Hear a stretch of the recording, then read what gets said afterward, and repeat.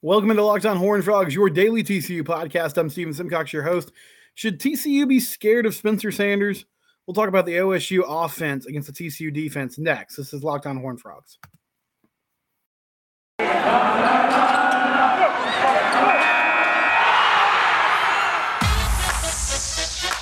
You are Locked On Horned Frogs, your daily podcast on the TCU Horned Frogs. Part of the Locked On Podcast Network, your team every day.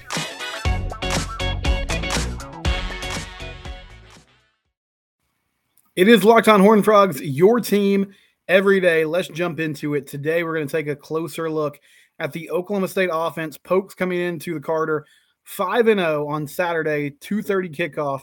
Sold out game, apparently, according to Jeremiah Donati, athletic director at TCU. Today, he announced this game is sold out. So good job, TCU fans, getting those tickets. Hopefully, it's a raucous environment there on Saturday afternoon.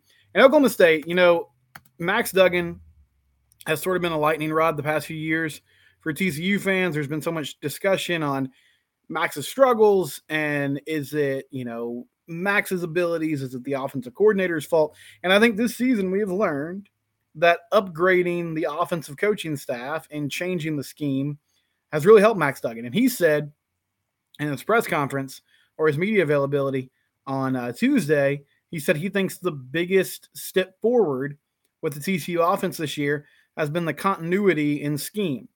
And this is something I discussed with Matt Jennings, and I've sort of discussed on my own last few years, was I think the biggest hindrance to the TCU offense the last few years has been sort of this crisis of identity, where you had some play callers, some decision makers like Doug Meacham, who were of more the air raid variety. They were from that tree, that sort of lineage and coaching.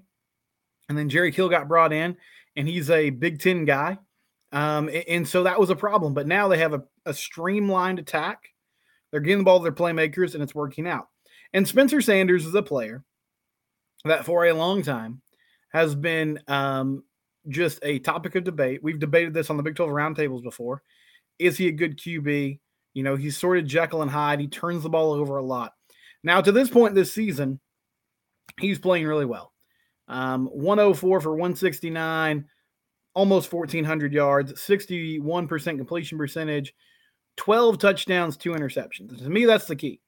He's taking care of the football better this year. And you hope that's something that TCU can break that trend on Saturday. Forcing turnovers would be huge. I might feel differently. On Friday, I'll make predictions. I think this game is going to be a shootout.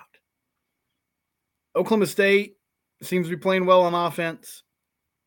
And, Spencer Sanders is one of those guys. I definitely think you can force him into some bad decisions. And you never truly know what you're going to get. But I feel like this season overall, he's been pretty consistent. They've run, up to this point, they have run the football 192 times, and they've thrown the football 192 times on the season. So, you see, they've been fairly balanced. Now, that's skewed a little bit. There have been games where they've thrown the ball a lot, and they beat Central Michigan, Arizona State, Pine Bluff was their FCS game, and then beat Baylor and beat Texas Tech. And in that Baylor game, they won 36-25. And, Baylor has a pretty good defense. Dave Aranda, Ron Roberts. Obviously, that's what they do. And Spencer Sanders was effective. He was 20 of 29, 181 yards, 1 touchdown, and a pick. Really, how they made their money that day was sort of a balanced attack running the football. Sanders had 75 yards on the ground. Dominic Richardson had 73 yards on the ground. And so as a team, they rushed the ball effectively. There wasn't one player that just blew the doors off and had 150 yards rushing, but they had over 200 yards on the ground as a team. And then they were able to force Blake Shapen, the Baylor quarterback, into some bad decisions and took advantage of some short fields. Now, Dominic Richardson has been around for a little while there at Oklahoma State. And I was listening to the radio broadcast of Oklahoma State and Texas Tech on my way to visit some friends on Saturday. And one thing that they noted about Richardson, he's got 86 attempts for 355 yards, averaging a little over 4 yards a carry, 4 touchdowns, is that what they feel like he's lacking at this point in his career is the ability to make guys miss. I mean, he gets downhill. He's a physical runner, but in space, he's not super effective at, shaking one defender, cutting back, putting his foot in the ground, making plays, getting up the field, turning 5, 6, 7-yard gains into 20-plus yard explosive plays. So I think that's something that plays into TCU's hand because for the most part, aside from kind of the second half against Kansas, TCU has been effective making tackles in the open field. And you hope that continues on Saturday. But I think the way that TCU has struggled at times in the passing game, I expect the Pokes to try to throw. And they have a pretty good receiving core here that is experienced, that comes in with, a lot of starts under their belt. And this is the team, I said this yesterday. I feel like Mike Gundy is sort of an underrated coach because he's kind of a goofy guy and the mullet and everything else has sort of taken a life of its own. But they've been really consistent. You look at their receiving core, Braden Johnson has 17 receptions for 360 yards. He's their big play threat. He's averaging 21 yards a reception. Brennan Presley is probably a name you recognize, 26 catches for 314 yards. Bryson Green, John Paul Richardson are players that are also over 200 yards and have been around for a while. They get Dominic Richardson involved in the passing game a little bit as well. He has almost 150 yards receiving on the year. So both these secondaries, Oklahoma State secondary is banged up. TCU secondary struggled in the second half against Kansas. Has had some issues this year. But I'll say this. I still believe in the TCU corners. I think the TCU corners can match up man for man. And one interesting thing to me about the Kansas game was they kept getting beat over the top. I think part of that is, the way Kansas schemes things up. But this weekend, a big key in my mind, can TCU find a way to limit those big plays? Because really that's the whole point of the defense, right? Like Joe Gillespie wants teams to march methodically down the field. So can you force Spencer Sanders to make throw after throw after throw and not just allow Braden Johnson or Brennan Presley to beat you over the top? If you do that, then I think this team has a chance on that side of the ball, the defense I'm talking about, to play well. But I do feel like this is just my feeling today, and I'd love to hear your thoughts in the comments. I think this is going to be an old school Big 12 shootout. I say old school because, the past few years, it seems like the identity of a lot of these teams has changed, and you're seeing a more defensive league across the Big 12. But now TCU is effective on offense. Oklahoma this season seems to be more of an offensive team. Oklahoma State, seems to be more of an offensive team. And maybe it's turning the other direction with some of the top teams in the league. Texas has a lot of talent on offense. We'll see. But I like the TCU defense's chances if they can limit explosive plays, and we'll see if they can do that on Saturday. Segment 2 coming up in a minute. Before I do that, though, I want to talk about LinkedIn. LinkedIn Jobs, if you own a small business, if you need to hire people, you should post your job postings on LinkedIn. You have to be 100% certain that you have access to the best qualified candidates available, and LinkedIn Jobs helps you find the right people for your team faster, and you can do it for free. Everybody's on LinkedIn. You know the name. Everyone's on there. It's the best way to cast a wide net and get the most talent available. They also offer things like just simple screening questions that allow you to sort of weed out, okay, maybe this person is not a great fit for my company. LinkedIn Jobs helps you find the qualified candidates you want to talk to faster.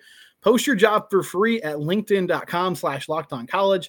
That's linkedin.com/lockedoncollege to post your job for free. Terms and conditions do apply. And one more sponsor I want to get out there, Built Bar. Built Bar, it's delicious. Only 180 calories on most of these Built bars, and they are good. They're good for you, and they also just taste good. I usually eat a Built bar for breakfast. It's a great option for me when I'm getting the kids out of the door for school. I can just grab one and go. It fills you up. It's really good to eat before or after a workout. It's a snack that can tie you over in the afternoon during the middle of the day. They use 100% real chocolate, so it's the real stuff. It's not artificial preservatives, all these things. No, it's real ingredients. Tastes really good. It's good for you. Go to BuiltBar.com. Order some of these Built bars today.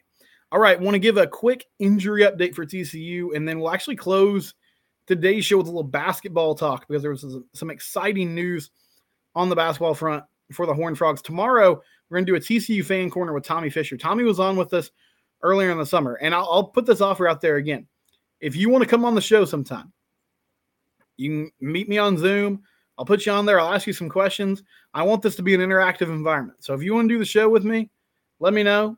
We'll do it sometime. I'll ask you a few questions, and we'll get that going. But tomorrow, Tommy Fisher is going to be on with me, and we're going to talk about, before the season, he was pretty critical of Max Duggan. Not critical. He didn't necessarily believe in Max Duggan and the turnaround that Sonny Dykes and his staff had sort of predicted. And even though he didn't win the starting job, obviously he's taken that job and now run with it since the season has started. Also, subscribe to the YouTube channel, please. I'd love to get 300 subscribers for this OHU game. I'm doubting that's going to happen because we're at 156 right now. We have seen some channel growth this week, though. I appreciate that. Subscribe on YouTube. It's a really easy way for me to see that people are actually watching this and expecting it each and every day. So thank you for doing that. If you haven't, please subscribe, and I give you my thanks in advance. All right, so on the injury front, Millard Bradford, Nuke Bradford, TCU safety, you might have noticed he left the game early against Kansas. Apparently he was dealing with a knee injury. Sonny Dykes said on Tuesday that he's banged up. They don't really expect him to practice much this week, but they think as of now he's going to play on Saturday, which would be big because as I was talking about earlier, this is a team that struggled last week, getting beat over the top. And I think some of that was just sort of the wacky things that Lance Leipold does on offense and a lot of motion, getting guys, in and out and trying to force the defense to show their hand. But you need good safety play, and in this defense, safeties are asked to do a lot. So hopefully Bradford can go, and if he does, then I like TCU's defense's chances even better, even though players like Abe Kamara and others have stepped up and played well in his absence at times. But seems like he's trending towards playing on Saturday, even though he's not expected to get a lot of reps on the practice field as the week continues to go on. So a quick TCU basketball note before we go. Mike Miles was selected by the media as your Big 12 preseason player of the year. So the Big 12 preseason poll drops on Thursday. And I'm wondering where TCU is going to be. I'm thinking they're probably going to be in the top 3 or top 4, which is sort of wild to think about. Mike Miles selected as the preseason player of the year. I definitely think Mike has that kind of potential. I really hope this is the season where we see him step into that, team leader role where he's scoring or averaging 20-plus points a game and commanding the offense and leading the Frogs in the best way possible. He had to deal with the injuries last season, so I think that kind of hindered him and slowed him down. But he did have games against like Texas Tech and Kansas where he looked like one of the best players on the floor and seemed like he was really reaching his full potential. No update on Damian Baugh. If you haven't heard, he's dealing with a possible suspension. Reportedly hired an agent that was not under the NCAA certified agents, and so he could be looking at a suspension. Not sure how long. They're currently appealing that, and they're trying to work on it. Damian Baugh is, I think, a huge key for this team. He's great defensively. If he could clean up some things on the offensive side of the court, then I feel like he could be one of the leaders for this team offensively as well. Shada Wells, the UTA transfer, you might remember that name. He was hurt early last season and didn't really play at all. Jamie Dixon said there were times in the offseason where he looked like their best guard. So they're excited about him. PJ Haggerty, the freshman coming in, is a name to know. And then, of course, everybody coming back. Eddie Lampkin, Emmanuel Miller, Xavier Cork. We can go down the list. Mike Peavy. There's a lot of talent on this roster. And the hype train is going. and it might be getting a little out of control, but I'm trying to jump on it and keep up with it because I'm excited about TCU basketball this year, and you should be too. But I know right now everybody's thinking about TCU football because they're playing well, and I totally understand that. Hopefully we can keep doing that and talking about them in an exciting way the rest of the season as they get ready for this Oklahoma State game on Saturday. We'll have Tommy Fisher tomorrow. On Friday, we'll have a Locked On crossover with the new host of the Locked On Poke Show. I'm Steven Simcox. This is Locked On Horned Frogs. Subscribe on YouTube. Thank you for listening today. We're part of the Locked On Podcast Network. It's your team